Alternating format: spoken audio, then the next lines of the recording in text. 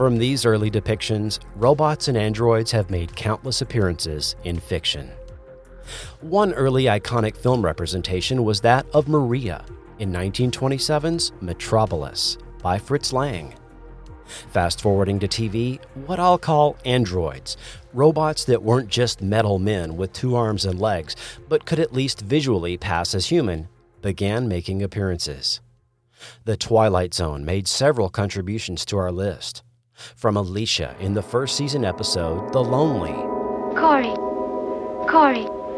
Corey. Corey. Corey.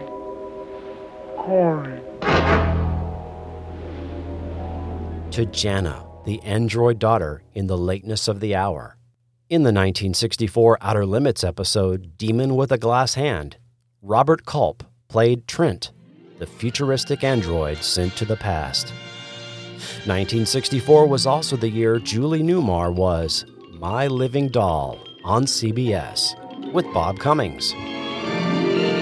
My living doll made to order, she is perfection in a girl. She's not Jaime the Robot started appearing on Get Smart in 1966.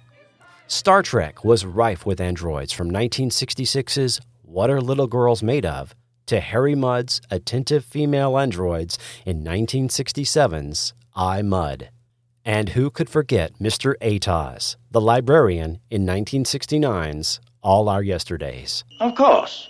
I am the real Mr. Atoz. The 1970s stepped up the appearances of robots and androids in both TV and film. Androids made appearances on Kolchak the Night Stalker. There were robot doubles and fembots galore on The $6 Million Man and The Bionic Woman.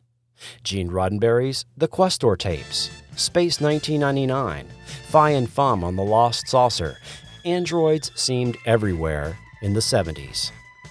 It was in this 1970s zeitgeist that Anthony Wilson, the executive producer of The Immortal, and who adapted Planet of the Apes into a TV series, and Alan S. Epstein, creator of the TV series Doc Elliott, and producer of the TV monster movie Don't Be Afraid of the Dark, got together and created Future Cop for an ABC TV movie in 1976.